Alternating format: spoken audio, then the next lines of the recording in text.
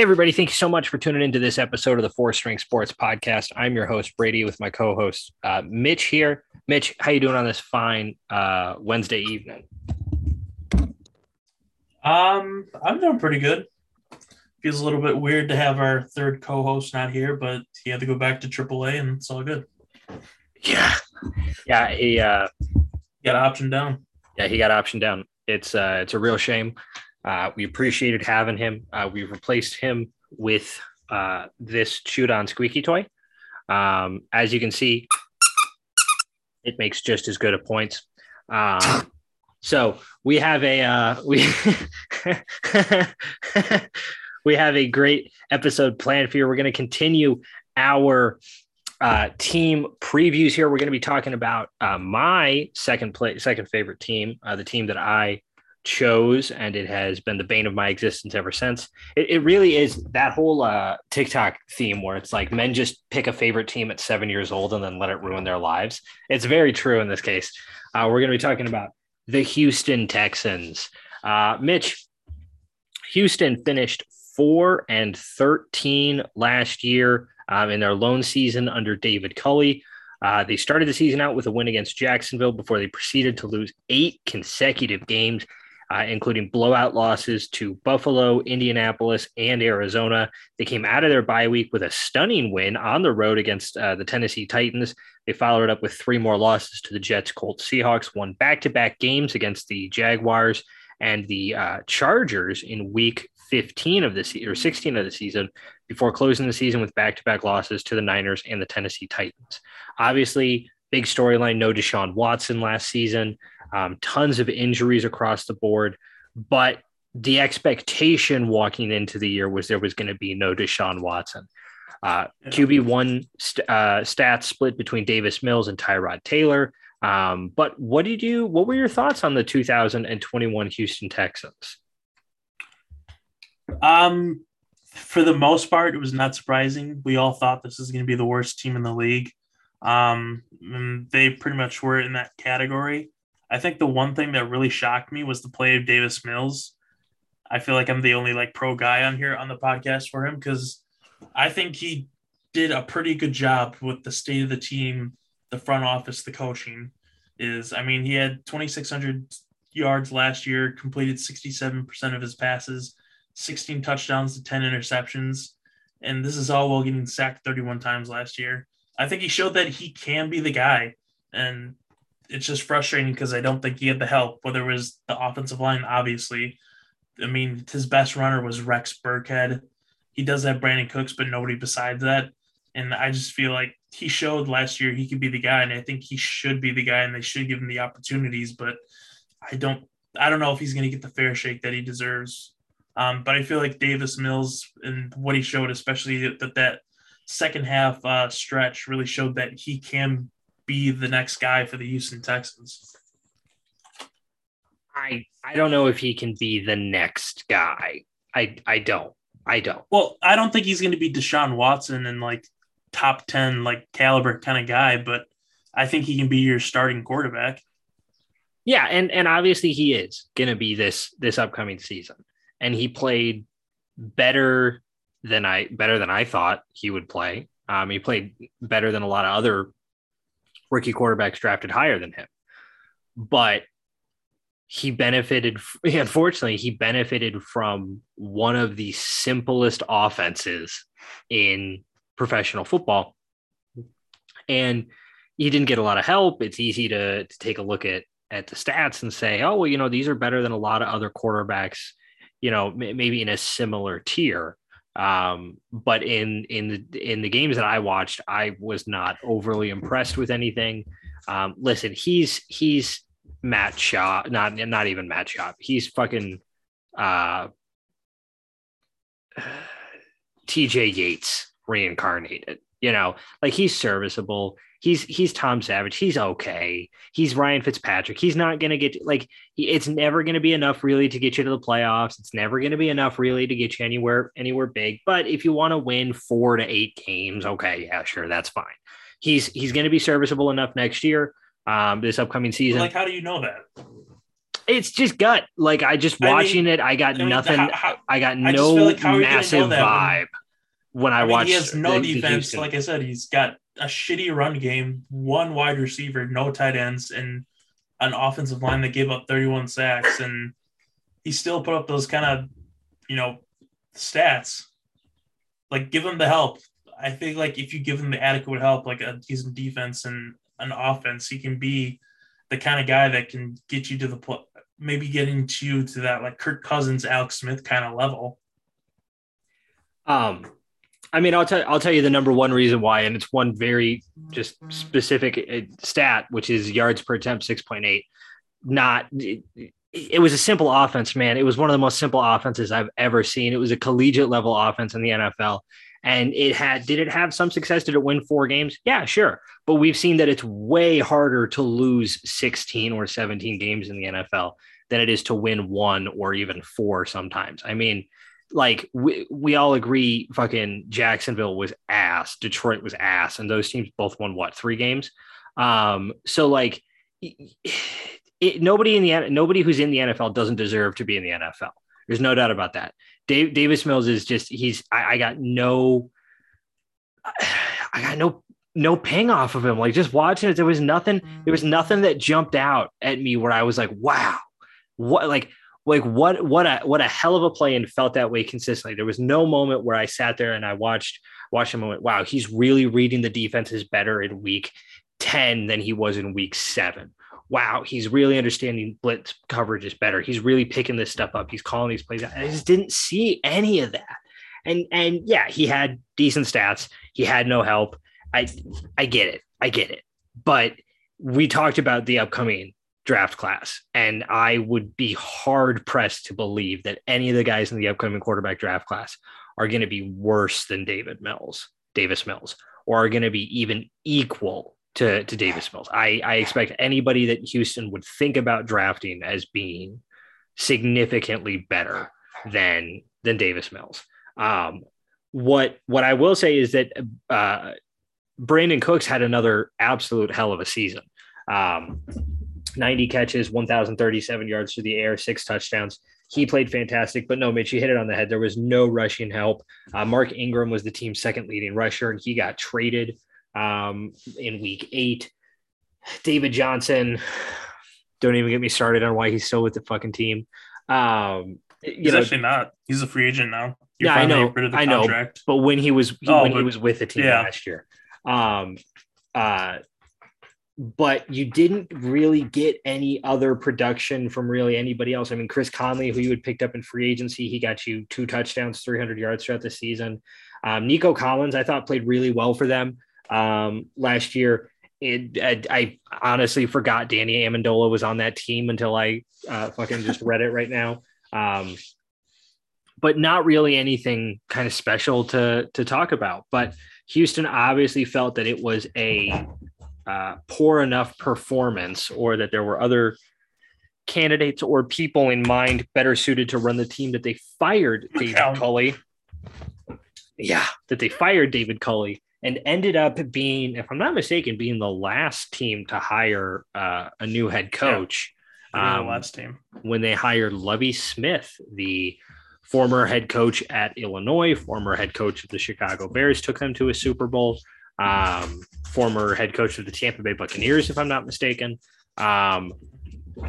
So talking about both the Lovie Smith hiring as part of it, as well as looking through their free agent moves, before not including the Deshaun Watson trade, which we'll get to in a second, what free agent pickups or losses do you feel you want to talk about there, Mitch? Yeah. There was like a couple that kind of dumbfounded me. And I think for the losses, when I'm looking at it, it's just what they did with the secondary, which I didn't understand. I mean, you let Justin Reed go to Kansas City when he's your best secondary player. And then you traded away Lonnie Johnson, who, and correct me if I'm wrong, but I thought he was a real young and upper. I liked him. Cupping secondary piece, kind of like L'Jarius Sneed with the Chiefs. I thought he was that kind of guy for you guys, but you traded him away. I just really didn't get those moves for gutting the secondary, especially the best players who are both guys are young. And I feel like Justin Reed was kind of the leader of that defense after the purging that went on, and the face of the franchise left like JJ Watt. Mhm. So I really didn't understand those moves.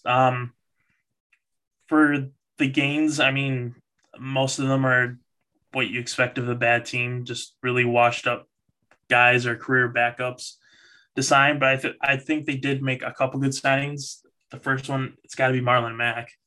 I know he hasn't played in a couple of years, but the last time he was the starter for the Colts before Jonathan Taylor took his job, I mean, in 12 games, he got over 1,000 yards, 8 touchdowns, didn't fumble at all. Um, I feel like he'd be a really good starter for you, and obviously better than anything you guys had at the running back position. So I really like that move by them. And then I do like that they got AJ King from Jacksonville. I know that he's had some injury issues. He's older, but for the type of performance that they had from the line, he's a huge upgrade. And I think with his addition, I think they can get it somewhere decent where you can actually get a good read on Davis Mills' play. Yeah, I mean, if he's healthy, like that's just kind of the big thing about Houston's free agent class is that's just kind of the question that's just sitting in the back of your mind, which is like, oh, this could be good if he's healthy, like Yeah. if he if he's physically able to play, it could actually be a signing of significance. And that's how I feel about the Mario Addison signing. That's how I feel about the Jerry Hughes signing, about the AJ Kane signing, about the Jalen Reeves Mavis signing. Like, if they can get consistent starter snaps and can play 70 or 80% of snaps, like this could be solid. This could be guys who could make a real difference. But that's a huge what if on a team that is already expecting to be sub 6 wins going into the season. The one signing that I do really like is the Steven Nelson signing, the corner out of the Eagles. That's really the only one that I look out at and go, okay, that I feel like that's significantly better. The Lonnie Johnson trade. So honestly, the Steven Nelson signing looked better when Lonnie Johnson was still on the team. Now that Lonnie Johnson has been traded, I don't I don't quite understand, but that's sort of the point with a rebuilding team is that you don't really understand where they're going with this. Um, but then also just a shout out to one of my favorite former Badger players, Daria Gunbawale, being signed to the Yeah. running back room. Absolutely. And there's other guys on the list that I do really like. I mean, Blake Cashman, the linebacker of the Jets, he's undersized, but he was dominant in Minnesota. And when he had some starting opportunities with the Jets, he played really good at interior linebacker. Deshaun Hamilton, the wide receiver previously from Denver, has not played really a ton, but every time I've seen him play, even going back to college, I really liked I liked what I saw on the field there. For losses, obviously the big one is Justin Reed. That's the big one, but outside of Deshaun Watson, but sort of the bonus to being a rebuilding team is that frankly they can't get that much worse. And unlike when they were rebuilding towards the end of the Bill O'Brien era, the Houston Texans now have first round draft picks aplenty. So let's talk very quickly about the Deshaun Watson trade. Houston sent Watson and a 2024, so a next year, or 2 years from now, actually, sixth round pick to the Browns in exchange for first round picks in the 2022 draft, the 2023 draft, and the 2024 draft, along with a 2023 third rounder and fourth rounders in 2022 and 2024. Cleveland then turned around and signed Deshaun Watson to an absolutely massive contract. But Mitch, speaking from the Houston side of it, feeling pretty good about what Houston got out of the Deshaun Watson trade? Yeah, I think they got excellent value for Deshaun Watson, all those first round picks. Um, but I think I have the same hesitations that you did when Jamal Adams got traded to the Seattle. It's like they got all these picks, but how are they going to spend them? And I don't know how I feel about this front office, especially Nick Caserio. Um, just given how, they signed David Culley, they give him 1 year and then they can him, and then they bring in Lovie Smith, and then just some of the personnel moves. I just don't know if they're going to use the great value that they got with those picks to sign meaningful guys. And, you really don't see the direction yet of what they really want this team to be. So I do think they get, obviously, with the amount of picks, I think it was the right amount, but I just don't know if they're going to spend it wisely. No, I think that's completely fair. And here's the thing is that like we've seen these massive blockbuster trades where there's the one team that we put that contingency on, right? What are they going to do with the pick contingency? And obviously the Jamal Adams one kind of is still a little bit too early to tell given the early parts of the career of some of those Jets players. But if I go back and I look at like the Khalil Mack trade, nobody won in that trade. Nobody did. The Bears weren't in the long run a better team for having Khalil Mack, and the Raiders blew those additional first round picks and even those additional, I think, second round picks into absolute nothingness, So this could be massive for Houston. We'll talk about who they drafted with that first or with some of those picks here in a second.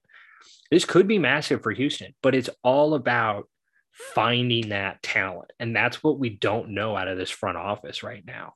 We don't know, have they been able, given that they were the last team to draft a coach, given that the amount of turmoil and offseason moves, given all of these things, how focused on developing players and finding guys who are going to make the team that much better, finding those grains of sand that matter. Have they been able to put into this process here, and even to what extent of a rebuild is Houston going through? Because if you ask anybody in Houston, it doesn't seem like it's really that big of a rebuild. It seems like it's more of a retool in their mind. But if you ask everybody else around the league, it's an absolute necessity and a much needed rebuild. And the moves that they're making, especially in free agency, there it didn't make sense. It's hard to get a beat on what the long-term plan of the Houston Texans is.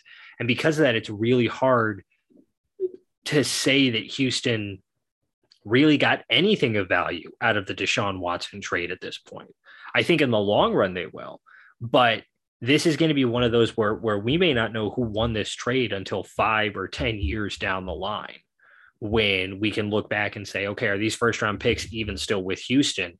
Is Deshaun Watson even still in Cleveland? How has these two franchises gone afterwards? It's not going to be like the Jamal Adams to the Jets or to the Seahawks trade, where pretty much immediately we went, okay, yeah, this team is bad. Like this trade was bad for everybody involved. The Jets, because they have to draft first round picks now, and the Seahawks because they get rid of everybody and their defense isn't even that much better, So, And again, we'll talk about the Deshaun Watson and the Cleveland Browns aspect of that trade when we do our Browns episode here in the future. But Mitch, before we go on, I have a question for you. Yeah, hit me. Actually, give me one. Yeah. Sorry. All right, hit me with your question, bud. Yeah, so since this is your team, and I feel like we need to talk about this to understand like the franchise and stuff. How do you view the hiring of Lovie Smith? Do you think he can be or is the guy for them, or do you think it's more of a PR hire after the fallout of looking like they really wanted Josh McCown, who hasn't coached a day in his life, and they hired him as to cover up the fallback for that? Yeah. I think that, so the second part of what you said, the fallback for the Josh McCown interest, I think that's definitely part of it. I'd say it's like maybe 30% of it, really. I think Houston did have guys that they genuinely wanted. But I think Houston came to the realization that, like all of us did a lot earlier, which is that realistically, no one is going to pull the trigger on the Deshaun Watson trade until stuff is somewhat settled. And there were rumors, discussions about, well, there was a deal in place with Miami earlier in the season. And from everything I've heard, there were calls that were made, but nothing was remotely set in stone earlier in the year. I think Houston just came to the realization that because the Deshaun Watson thing was going to continue to be unresolved for a long time, that they couldn't, with any real faith, hire a head coach with a 5-year plan, because that 5-year plan is going to be dependent on whether or not Deshaun Watson is still on the team and still collecting a paycheck from the Houston Texans. Because remember, they paid him for last year, so I think that that's a huge part of it. To me, Lovie Smith is a placeholder coach. I think that, again, he's going to have 1 year, maybe 2 years if they don't like a quarterback in this upcoming draft. And then he's going to be gone. We thought maybe it might be Eric Bieniemy as a way to keep Deshaun Watson in Houston. But now stuff has come out about Bieniemy. We thought maybe Brian Daboll from Buffalo, but that didn't work out. So there's plenty of other talented coaches who I think can be successful in this position. I don't think Lovie Smith is one of them. He's simply not a good coach. He's just not a good coach. Not a good long-term coach. I think he's good for whipping a program, I'll say, into competitive shape, like into the point where games are semi-competitive, and that's what Houston is hoping for right now. But if you're trying to build a long-term plan, Lovie Smith isn't your guy to do it with.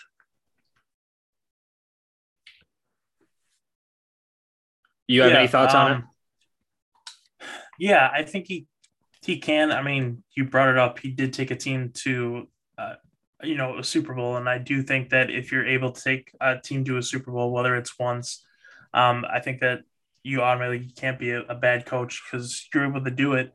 But I just worried how this team is going to develop if they're churning out coaches every 1 to 2 years. I mean, David Culley, we all didn't like the hire, but he should have gotten more than 1 year, because how can you really tell what kind of job he's going to do? And if you're right, and Lovie Smith is, he's only here for this year or the next 2 years, I just don't know if that's a really good idea, how you're going to develop anyone if you're just churning out coaches and new schemes every 1 to 2 years. No, absolutely. And I completely agree with you. And listen, I agree to a certain extent that if you're a head coach who takes a team to the Super Bowl, that you deserve a certain amount of respect, because you absolutely do. But let's not pretend that it was a Super Bowl of recent memory. It was 16 years ago that he took a team to the Super Bowl, and he never got within sniffing distance again.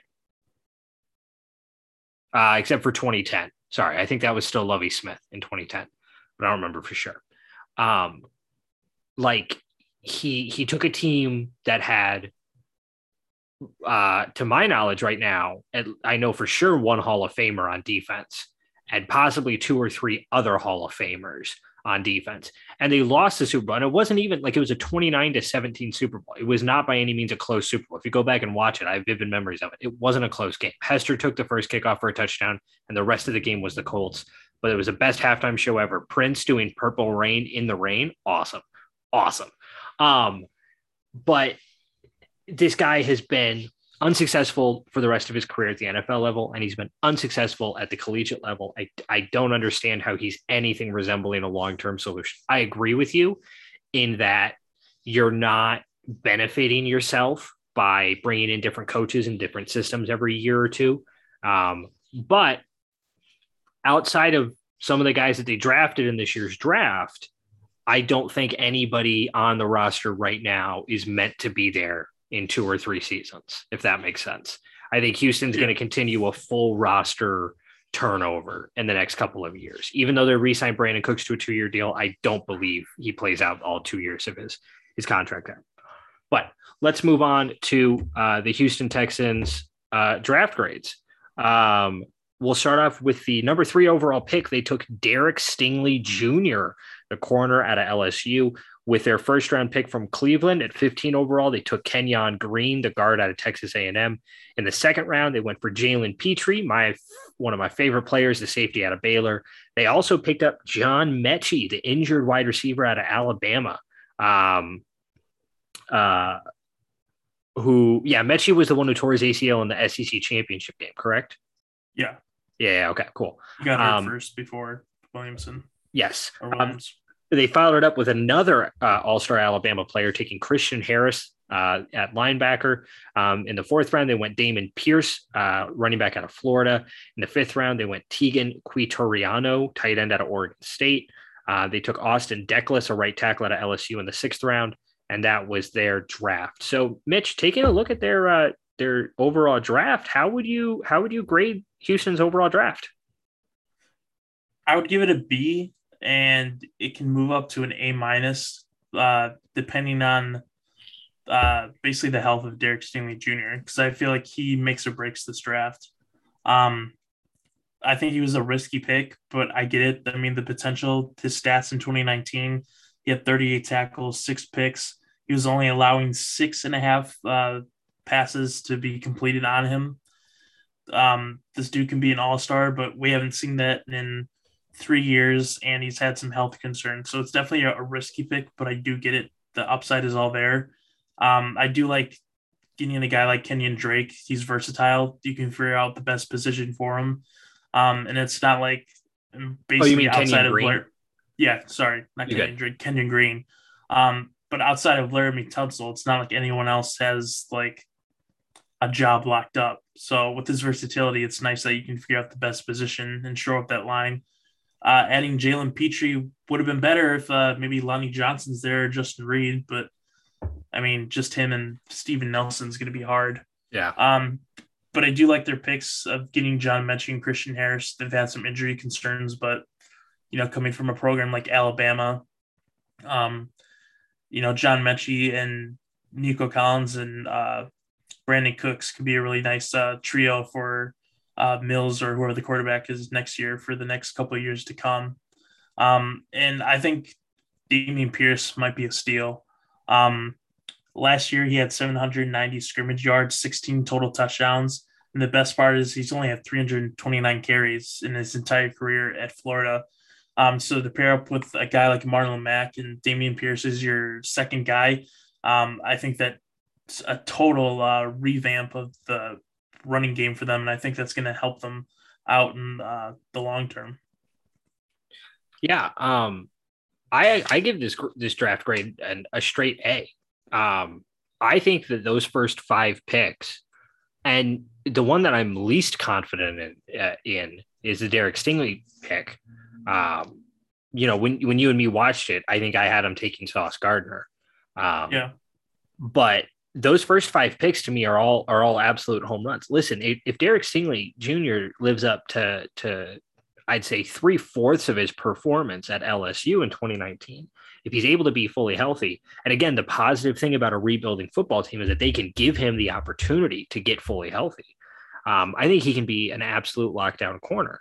Kenyon Green is a guard who can easily switch over to center. I think could feasibly switch over to tackle. He's a big, powerful guard who is going to be lined up. He gives me Josh Sitton vibes from Green Bay a long time ago. And that's if you're not a Packer fan, you probably don't even remember who Josh Sitton was, but that's who, when I would watch Texas A&M games, that's who I was reminded of. Jalen Petrie, I've been talking about this dude since we did our Big 12 preview last year. Like, I absolutely adore Jalen Petrie. I thought he played absolutely fantastic in the Big 12 championship game. I thought he played absolutely fantastic in the Sugar Bowl. I thought he played absolutely fantastic throughout the season. He's a smart, well-coached, disciplined, physical, aggressive player. And to me, I think that he can step into the role maybe less that Justin Reed did, because Justin Reed was an absolute liability when it came to tackling, but more into like what Tyrann Mathieu did for the Houston Texans before he won his Super Bowl with Kansas City. I think that's an absolute knockout pick. John Mechie, listen, we're not expecting him. If he plays at all this season, I'm happy. I wouldn't be surprised if he doesn't, even if he's fully good to go week 5 or week 6. I would not be surprised if Houston keeps him on the bench for his first full year. But if he's fully healthy, John Mechie was a locked first round pick. If he doesn't tear his ACL, he might even be a top 10 pick. He might be the first wide receiver taken off the board. And so the fact that he got Houston, it fell to Houston's lap at 44. That is a fucking knockout the park. Christian Harris, if Christian Harris was 2 inches taller, he'd have been a top 15 pick in this draft. He's an absolute knockout. He was dominant at Alabama, and really the big knock that I've only seen out of him, the consistent one is just his size, that he's on the smaller end. But this dude ran a 4.44 40-yard dash for a linebacker. That is insane. And yeah, when you're a smaller linebacker and you got to play Derrick Henry twice a year, I get it, man. That can fucking suck. But we're seeing that linebackers who have that ability to get into coverage and can cover tight ends and halfbacks, but can also cover wide receivers in the slot, that some of those guys are undersized and that teams are willing to give up size so that they have that coverage, and I think Christian Harris fits that perfectly. All the other draft picks, I do also like the Damon Pierce pick. That one I absolutely like. But you take a tight end, which you desperately need, and then you take a right tackle, and I'm never gonna knock a team for taking depth late in the grade. And I do like the Austin Decalis pick. He played left tackle at LSU, where he played 3,300 snaps. Sorry, not left tackle, right tackle at LSU. He played 3,300 snaps at LSU. That is absolutely insane. He was a consistent starter. He's I think an underrated player. He'll sit, but I think that he can easily make the switch onto kind of being a consistent backup bench guy. I give this draft grade an A, because you know what? Houston is looking to try to build as successful a team as they can with as many guys on rookie contracts as they can. And if they draft a quarterback next year, even the year after, with some of these key players that they picked, there is a lot to like with the Houston Texans there. The idea of John Mechie and Brandon Cooks being lined up is scary. That's crazy, even if it's Davis Mills throwing them the football. So let's talk. Let's just run through the Houston schedule really quick, and then we will go over our predictions for the team. They're going to kick the season off week 1 home against the Indianapolis Colts before they go back-to-back road games at Denver, at Chicago. They come back home against the Chargers, go to Jacksonville before a bye week in week 6. They come out of their bye with a road trip to the Raiders. Then they have home games against the Titans and the Eagles before they go to New York to face the Giants. They come back home against the Commanders, go to Miami, home against Cleveland, at Dallas, home against Kansas City, at Tennessee, home against Jacksonville before they close the season at Indianapolis. So not by any stretch of the imagination an easy schedule, and a brutal 4-week stretch there with games against Cleveland, Dallas, Kansas City, and Tennessee. But 4-13 last year, first year head coach, well, not first year, but first year with Houston, head coach Lovie Smith, second year Davis Mills, a lot of those rookies we talked about, some of those other pieces. Mitch, how do you have the Houston Texans finishing next year?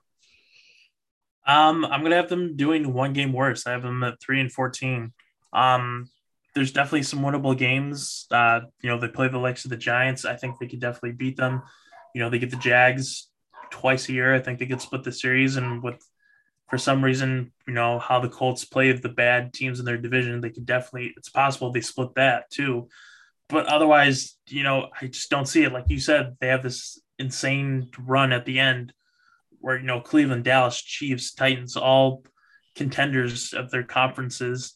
They have to play the Chargers, the Russell Wilson-led Broncos, the Eagles, who now have A.J. Brown, the Dolphins, who have Tyreek Hill. There's just not a lot of winnable games.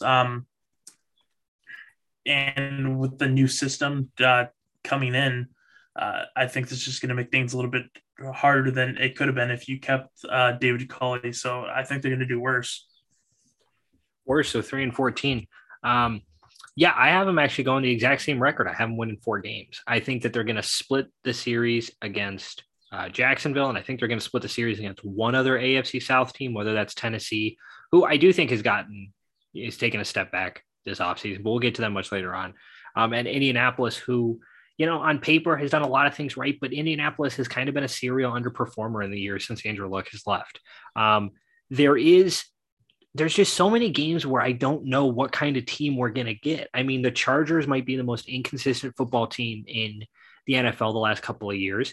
The Bears, depending on who you ask, could be 11-5 and could be 5-11 or 5-12. Could be 11-6 or could be like 5-12 at the end of the year. Nobody really fucking knows.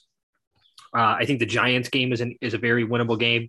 I think the Washington game is very winnable, but then that end of season stretch at Miami, home against Cleveland, at Dallas, home against Kansas City, at Tennessee, that is brutal. And so it's going to be hard for a team trying to get their feet under them, trying to end the season on a high note to get through that stretch. So I think they're good enough to probably win 4 games, given that at some point in the season, some star player for a team that they're playing is going to go down, and it might just be the thing that gives Houston 1 or 2 easy wins. I do think that as a whole, this Houston team is improved, and I think it'll be a much better looking 4-13 team, just because we'll see a lot more out of some of those rookies that are playing. But all in all, it's not going to be a ton room for improvement. There's lots of other things that Houston needs to do in order to be successful going forward here. And it's really just going to kind of be up to Nick Caserio and the organization to figure out what direction they're heading in and whether or not they're doing it in a timely and effective manner, So we don't have Skylar. So we're not going to do a hero and a putts for this episode. We are going to be recording a NBA episode here shortly afterwards to talk about the Eastern and Western Conference Finals recaps and looking ahead at the NBA Finals where the Warriors will play the Celtics. So we'll be talking about that on our next episode. Hopefully Sky will be able to join us for that. We thank each and every one of you for listening. Please follow us on everything, Spotify, Twitter. We got some polls that are up in regards to Twitter. Follow us on anywhere that you listen to your podcasts. We're on, I believe, Google Podcasts or Radio Now. We're on a couple of things. Follow us and email us your guys' thoughts. fourthstringsp@gmail.com. That is FOURTH stringsp@gmail.com. We appreciate and love each and every one of you. All love, much love. Good night, everybody.